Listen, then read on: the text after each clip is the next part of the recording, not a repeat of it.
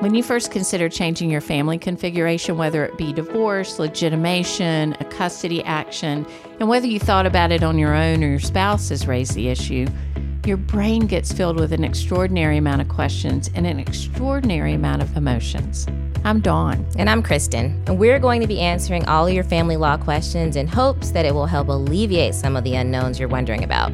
Welcome to Untying the Knots. Between the two of us, we have 45 years of legal experience. We've been involved in over 1,000 cases, including our own. We've handled all types of issues involving families, including same-sex marriages, divorces, custody modifications, and child support. We've had clients who've been married and divorced to each other multiple times, and we've helped people who have been together for as little as 2 weeks, and those who've been together for over 30 years.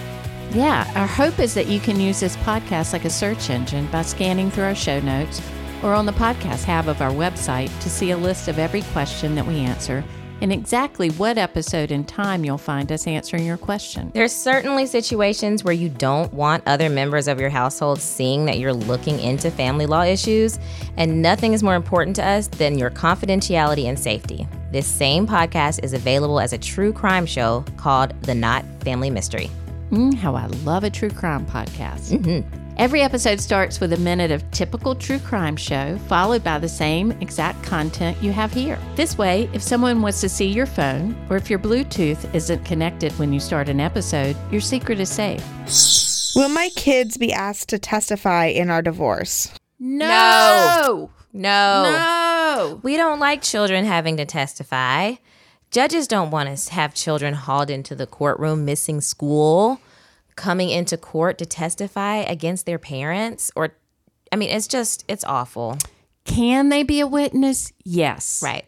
Are there people that will do it? Yes. And are there lawyers that will encourage it? Yes. I believe the people that live in this world, that swim in these waters, do not believe children should be in court or that they should have to choose. Remember, your children, regardless of what the arrangement was during the marriage or when y'all were together or at any time, see themselves as half you and half the other parent. Yeah. Right? And making them choose, even though when they see you, Kristen, they may tell you one thing. Of course. Right? Even though they may tell you that, it is just not good to put them in that position. So can they be a witness in the case? Yeah. Do we have some judges that allow it? Yes. Do we think it's good for a kid to have to travel downtown, go to the parking deck, go through security, walk upstairs, see all the people with guns, walk into a courtroom with a man with a black robe and walk up and talk to them and think that kid's not going to be unscathed by that? Right. That is a huge, huge deal. Right. So one thing we can tell you is that you may hear from people is that children at certain ages under our statute can express their desires for who they want to live with primarily. And that's really what it is. It's not who they want. It's who they want to live with, not do I have to go on Tuesdays or do I have to go on Saturday morning at 9 o'clock. It's the big question of where do I want to live most of the time. Right. At 11, kids can express it and they can put it in an affidavit. The court does not have to consider it, but may consider it in doing what's called a best interest analysis. At 14, children can do the same thing. The court must consider it.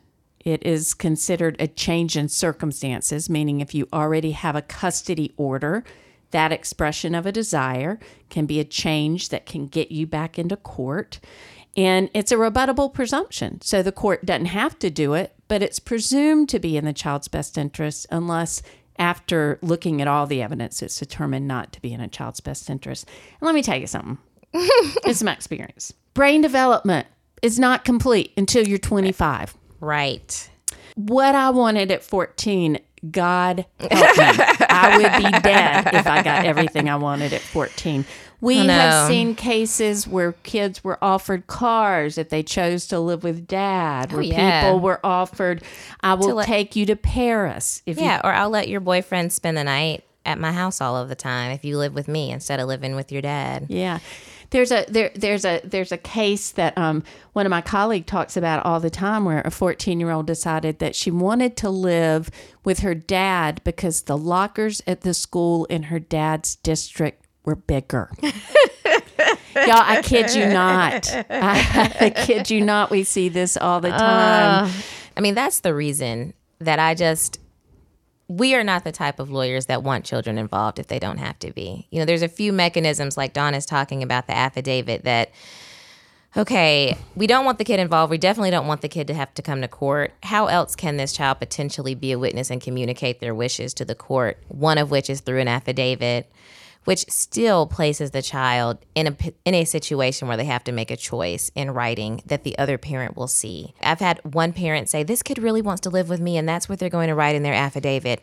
And then when I've spoken to that child, the child has said, well, I really just don't want to make my mom upset. I really don't want to make my dad upset. So I can write that. But if I do write it, is the other parent going to see it? Are they going to know that I wrote this? Mm-hmm. And that tells me it's just ideal not to have kids in the middle if you can. But that is one vehicle for the child to be a witness in the case without having to actually physically be present. And there is another vehicle as well that we'll talk about when a guardian ad litem is appointed in a case. What is a guardian ad litem? So a guardian ad litem is a lawyer in most of the counties in Georgia, not all counties, and most states have mechanisms for guardian ad litem, who is appointed by the court to act as the eyes and the ears of the court. Mm-hmm. The judge can't get up off the stand and go and talk to people or meet with the children. A guardian ad litem really acts as the eyes and the ears of the courts to investigate what's in the best interest of the child, not to represent the child and do automatically what the child wants. Exactly. Right. Which is very different. Very different.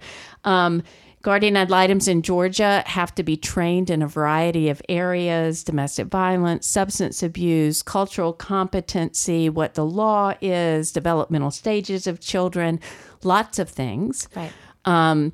They are either appointed by the court at the request of one party, or very frequently a guardian ad litem. The parties will agree to a certain guardian ad litem and will agree for that person to serve and do the investigation into what's in the best interest of the child. The guardian ad litem is paid by the parties, and the court will decide how that's, divvied up, and might have one party pay for all of it up front and then reapportion that later in the case. Mm-hmm. The reason I'm talking so much, Kristen knows, is because I train guardians and I serve as a guardian very frequently. It is something I love. I will tell you, it's a thankless job. People are always mad at you. But I get to see kids. This morning I played with a little 3-year-old. I had the best time. Oh, I had such a good time. And so that's a good example of you're spending time with that 3-year-old as part of your investigation.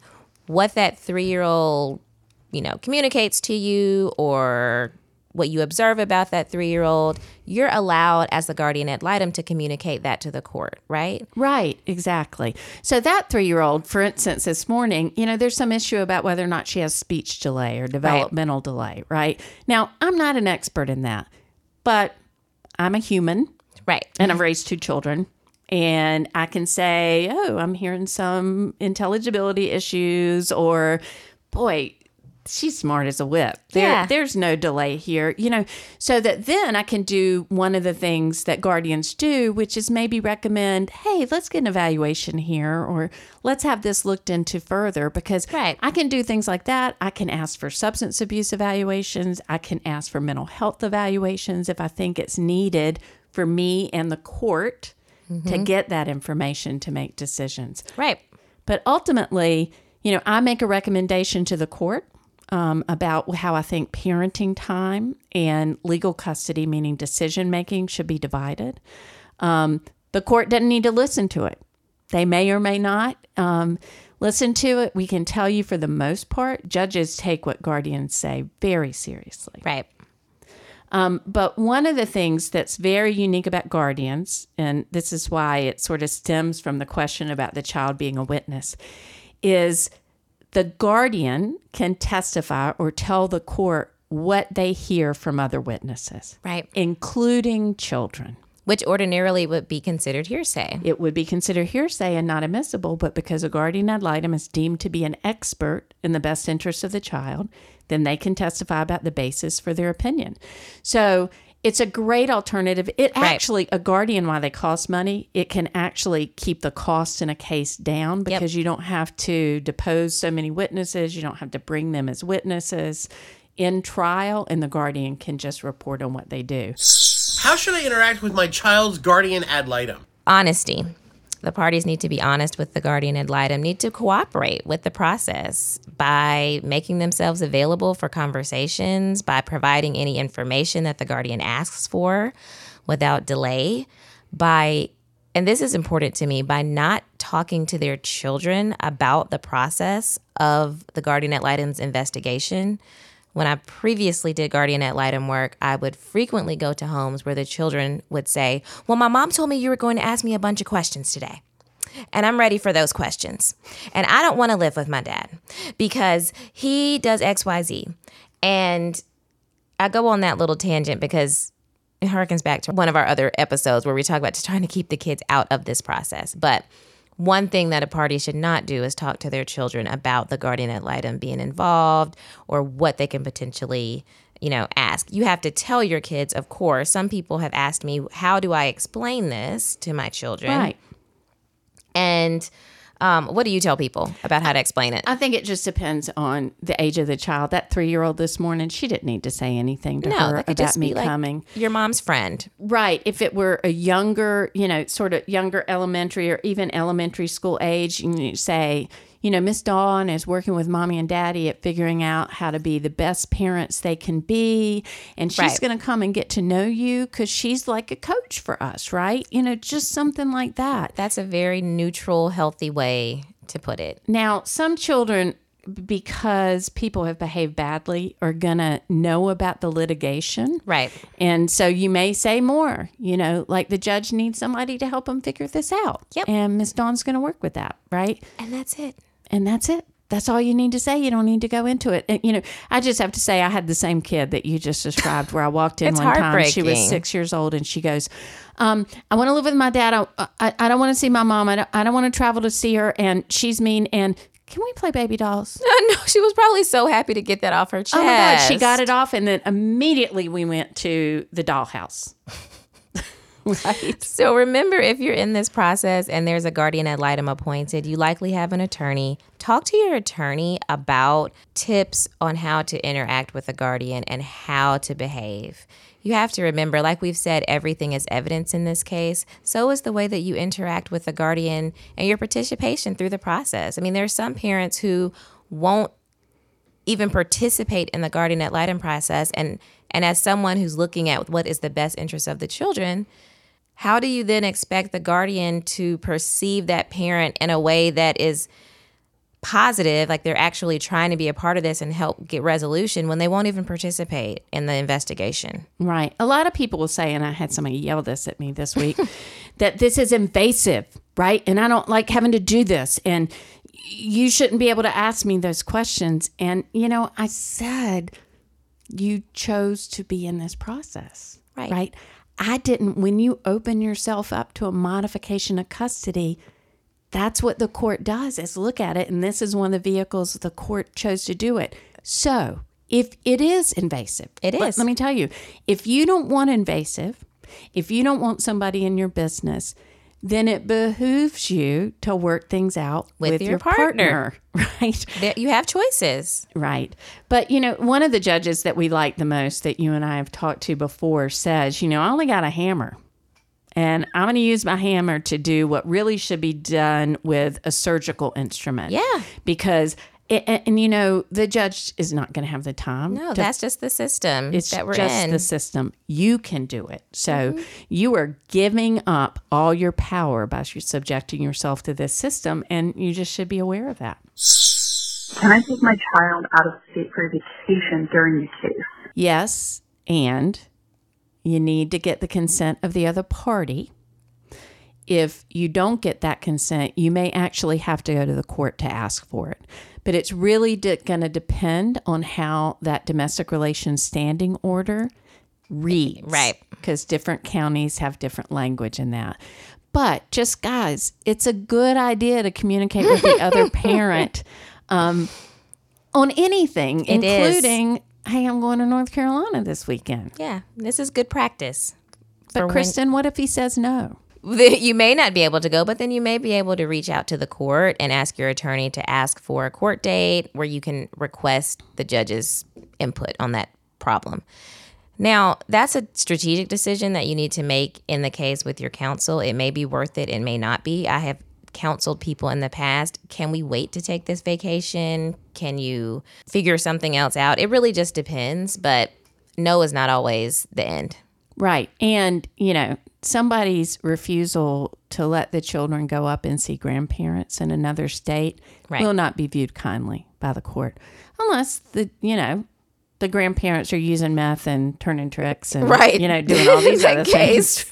Right. But absent that, just straight up grandparents that don't do that. Yeah, it's like, be reasonable. Be reasonable in this situation. Of course, the kids want to go on spring break with their other parent. Why would you say no to that? Oh, yeah. Because guess what? The judge is going to get pissed because it hurts the child. Yes, that hurts the kid. Right. Not being able to go.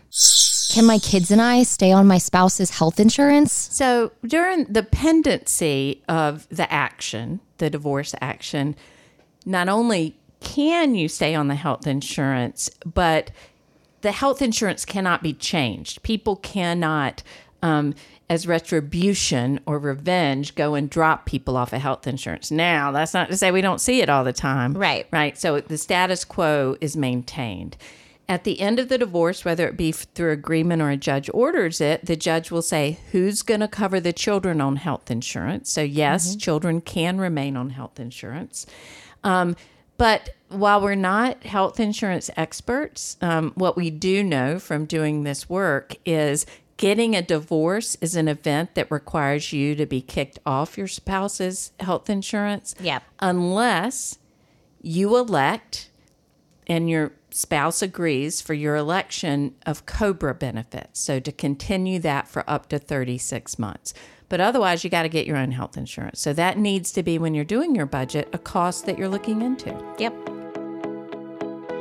This podcast will be updated every few months to reflect any development in the law and any additional questions you might have. If there's a question you haven't heard answered, email us at info@smithfileslaw.com and we'll add it to one of our updates. Please share this podcast with any of your friends or family who have family law related questions. If you are in the state of Georgia and would like to reach out to our offices, please call us at 404-909-8300 or email us at info@smithfileslaw.com. The content on Untying the Knots does not constitute legal advice or the practice of law by Kristen Files, Dawn Smith, or Smith & Files, LLC.